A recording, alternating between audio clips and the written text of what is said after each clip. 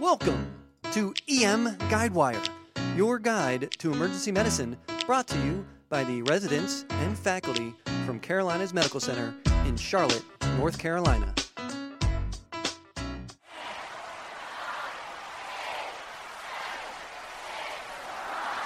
It's time for Sports Medicine.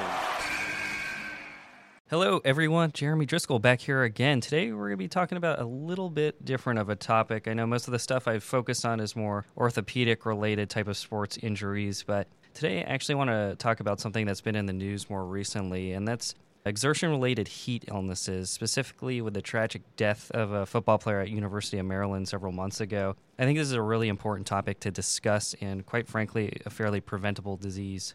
Now, I'm not going to be talking about your old elderly patient with chronic diseases, with the classic type of heat stroke. We're talking about exertional heat stroke here today, typically in young athletes or military personnel that present with symptoms after strenuous exercise in the heat. Now, heat-related illnesses result in more than 600 deaths a year in the United States, and rates have been noted to increase since 1995 till today. Now, let's briefly talk about the four major types of heat-related exertional illnesses.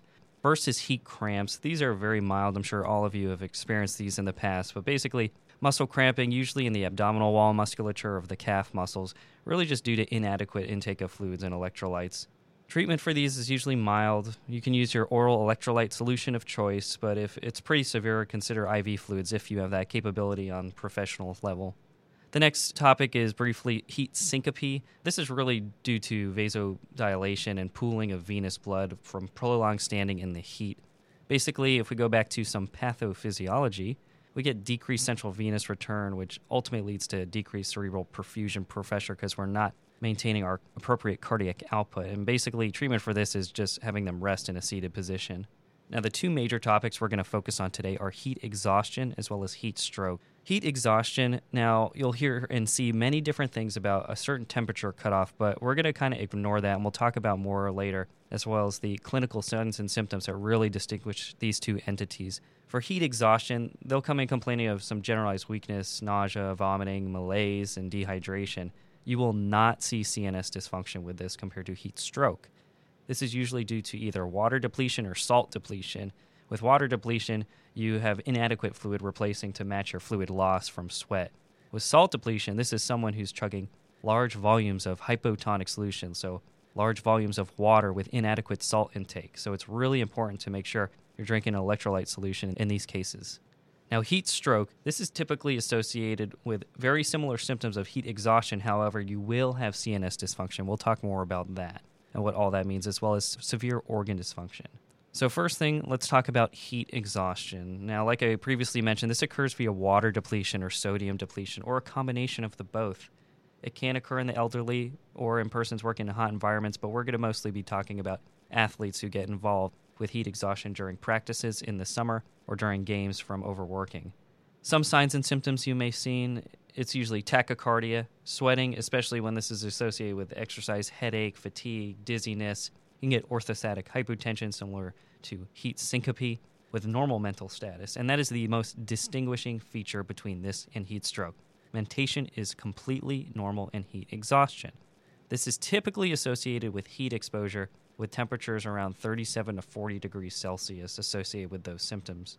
Now, you can get labs on these patients, and if you do, you will definitely see signs of hemoconcentration. You may see various electrolyte abnormalities with both hyponatremia, eunatremia, or hypernatremia, and this is all depending on the ratio of fluid and electrolyte loss to intake. Now, treatment for heat exhaustion, number one important thing, get them out of the heat stress environment. If they are outside in the sun, don't just have them sit on the bench or sit on a chair. Get them out of the sun and into a nice, cool, air-conditioned environment. Now, you may need to replace their volume or electrolytes based on labs that you obtain once they get to the hospital, but if you are on the field, you can start by just giving them oral electrolyte solution. And if you do have the capability and have medical personnel available that are trained to perform this, can give saline as well through the IV fluids. However, there will be a future topic discussing this, so be on the lookout. Now, aggressive cooling typically isn't needed for heat exhaustion. However, if their temperature is greater than 39 degrees Celsius, I would consider pursuing these measures, which we'll talk about in our heat stroke segment. Now, ultimate disposition for these patients usually can go home once they're feeling a little bit better and they've cooled off. But you can consider admission if there's severe electrolyte abnormalities. Now let's talk about heat stroke. This is truly a heat-related emergency with loss of thermoregulatory mechanisms. The management and focus of management should be immediate rapid cooling and ideally in the pre-hospital setting. Mortality can be anywhere from, I've seen, 21 to 63% and can approach even 30% despite treatment.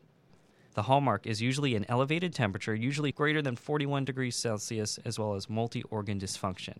However, heat exhaustion can have temperatures greater than 104 Fahrenheit. Now, I got a question for you listeners out there. Can you diagnose someone with heat stroke if their temperature is less than, let's say, 40 degrees Celsius in the ED? I would say yes, and this is why I'm trying to explain and hope everyone gets one thing from this, is that the temperature the patient comes in with will not define whether this is a heat stroke or heat exhaustion, because cooling usually begins in the pre-hospital setting, so when they come to your facility, they may actually be less than this temperature and even have signs and symptoms still consistent with heat stroke. Now, you'll typically progress from heat exhaustion to heat stroke when you get endogenous heat production in combination with absorption of the ambient heat, and this exceeds your body's ability to dissipate heat through their normal adaptive mechanism, that's sweating, hyperventilation, and peripheral vasodilation. And the extent of neurologic injury and mortality is directly related to the peak temperature as well as the duration of their hyperthermia. Now, symptoms with heat stroke are very similar to heat exhaustion. You're going to have your typical malaise, not feeling well. However, CNS dysfunction is going to be very evident. This is patient coming in confused and altered. They may be in a coma. They may have an ataxic gait. They may be seizing. They may be hallucinating and look like they're intoxicated on some sort of substance. The only thing they are high on is extreme sunlight. Anhydrosis is frequently present. However, sweating can be found into 50% of patients with heat stroke. Now, you may see signs of end organ dysfunction as previously discussed. And, when your body gets really hot, it likes to shunt all of the blood to the highly important organs like the brain. So, unfortunately, your gut will suffer. You may get GI bleeds from intestinal ischemia. You may see compartment syndrome. And then most importantly, you may see hepatic injury. And hepatic injury is so common that if this is not present, you might want to consider an alternative diagnosis. Now, workup. Most of the times when patients come in with heat stroke, they are going to get the full gamut. This is going to be an ECG first. You'll typically see sinus tachycardia, which is self-limited. However, you may see signs of ischemia like T-wave inversions or ST depressions, which are usually transient. I think it's very important to get an accurate core temperature as well as a continuous core measure. So usually these patients are so altered, they're going to be coming in and you're going to be intubating them pretty quickly as well as putting in a Foley cath. And ideally, if you can get a bladder temperature sensor, that would be great. You'll get basic labs like a blood glucose, CBC, CMP. It's really important to get those liver enzymes as I discussed about. You'll probably get a blood gas and check your lactate. Important also is DIC. They get profound coagulopathies with heat stroke, so be sure to check and send for a fibrinogen, D-dimer, PT, and INR. And then very commonly associated this is rhabdomyolysis, and you'll also be obtaining a creatine kinase and again a urinalysis to check for myoglobinuria. Also consider getting a chest x-ray as well as a CT of the brain and consider lumbar puncture. And I say this because I actually had a case very recently where we thought someone came in what was heat stroke, which turned out to be meningitis. This patient was going in. He was a young, healthy guy. He was playing basketball with a friend. And it wasn't too hot outside, but he'd known to seize and pass out and brought in temperature 104. Everyone thought this was heat exhaustion. However, he ended up getting an LP in the medical ICU and found out he actually had viral meningitis. So be sure to address all your other etiologies that may have provoked this heat stroke. Now, management of heat stroke. This is going to be your ABCs. Be sure if you need to establish a definitive airway to do that quickly. Get them out of the environment. If they're already at your hospital, don't consider that. But if you are on the field working, make sure to remove them from that hot environment immediately. Next thing, establish good IV access. IV fluids are going to be key for renal protection as well as avoiding rhabdomyolysis. There's really no good goal as far as what to measure for, but what I can see is the best evidence supports urine output as the best target measurement, usually about 2 to 3 milliliters per kilogram per hour. And rhabdo we'll talk about in another segment, but briefly it's mostly due to intracytoplasmic deposition of calcium that disrupts myocyte cell membranes, causing ATP depletions. And your two most commonly abnormal laboratory results you'll see is a hyperphosphatemia as well as hypocalcemia because of this.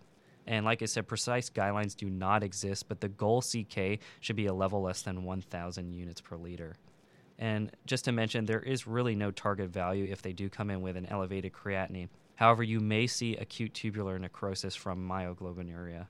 Now, how do we treat these patients? The mainstay of treatment for heat stroke is cooling. And when I say cooling, I mean rapid cooling. If you have a giant ice bath ready to go, grab your patient and dunk them inside. This reduces morbidity and mortality and should be started ideally in the pre-hospital setting if no other life threats exist. The goal is to cool them to about 102 degrees Fahrenheit within 10 minutes. However, there's pretty weak data suggesting what the endpoint temperature management for this, but there is some thought that cooling beyond this can cause what's called overshoot hypothermia. And this is one of the few instances where antipyretics have no role, so you do not give Tylenol for these fevers. Now let's talk about a few techniques that's going to be good for cooling these patients. Like I said, rapid cooling is ideal, and cool water immersion is going to be the number one treatment of choice. Basically, if you have a large pool of ice water or bath of ice water that you have at your facility, immersion to the body in the level of about their torso or their neck is going to be the best for the treatment of this patient. This is really ideal, especially in the young, healthy, athletic patients that come in for exertional heat stroke. You can apply ice packs diffusely over the body, and I mean diffusely, not just in the groin, not in the axilla or the neck, but everywhere. There may be similar benefit compared to immersion in ice water. However, there's less data supporting this. Now, if you're a solo practitioner out at a single practice emergency department with not access to these large ice baths at your hand, you can consider other measures in the meantime when trying to set up for that. And this is going to be evaporative cooling or convection cooling. What you can do is you spray the patient from head to toe with tepid water while bringing in your biggest fans as possible. This is really easy to apply in the emergency department while you're trying to coordinate other methods of cooling. However, some disadvantage include that this is a slower method than immersion with a slightly higher morbidity and mortality. Now we get to the fun stuff that's never actually really practiced, and this is invasive cooling. And this is techniques such as cardiopulmonary bypass or VV ECMO, or even ice water lavage. I've heard of rectal ice water lavages, bladder ice water lavages, bilateral chest tubes with intrapleural ice water lavages. However, there is really no good data supporting this, and I have not seen this or really heard of anyone doing this in this current state. Ideally, bottom line, rapid immersion cooling in an ice water bath if possible, but in the meantime, if you can spray them down with some tepid water with big fans, that will also help cool this patient down. Now back to my talk a little bit about my meningitis case. You may consider giving antibiotics in addition to IV fluid hydration, as it is pretty difficult to rule out infection as a predisposing factor to the development of heat stroke. Now some complications. This patient is refractory hypotensive. What can you do? Well, usually patients are just vasodilated and can respond to small fluid boluses, and their hypotension should improve with cooling. However, if they do not have responsive fluids, you can consider vasopressors. And this is a case I would consider actually more first-line dopamine or dobutamine, because most of our other vasopressors are peripheral vasoconstrictors, specifically norepi, and this is really not ideal when you are trying to cool a patient off because most of heat is released by vasodilation. So by giving them something like norepinephrine, you can redirect blood flow away from the skin and actually diminish their cooling. Now, other complications include severe electrolyte derangements, and then there's also hematologic complications like DIC or abnormal bleeding. And sometimes if patients are on anticoagulations, this may be an indication for reversal. Also, hepatic injury, which is usually always reversible with time, as well as renal failure, ARDS, and then seizures. And ideal medications for seizures in these patients will be benzodiazepines. Now, all of these patients are going to require admission, and likely they will be intubated and sent to the ICU. All right, well, I hope you learned something today about heat-related illnesses in the setting of exertion. This is, I think, a very relevant topic and something that is very preventable today. So if you are on the field as a healthcare provider or even as a coach, teammate listening to this, be aware of your fellow teammates or players, as well as the emergent need to seek medical attention if concerns for heat exhaustion or heat stroke. Thank you for listening. We will see you next time. This is Sports Medicine Corner. I know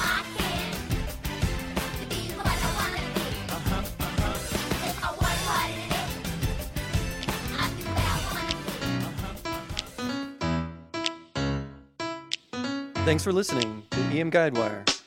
Go, be awesome today. CMC out.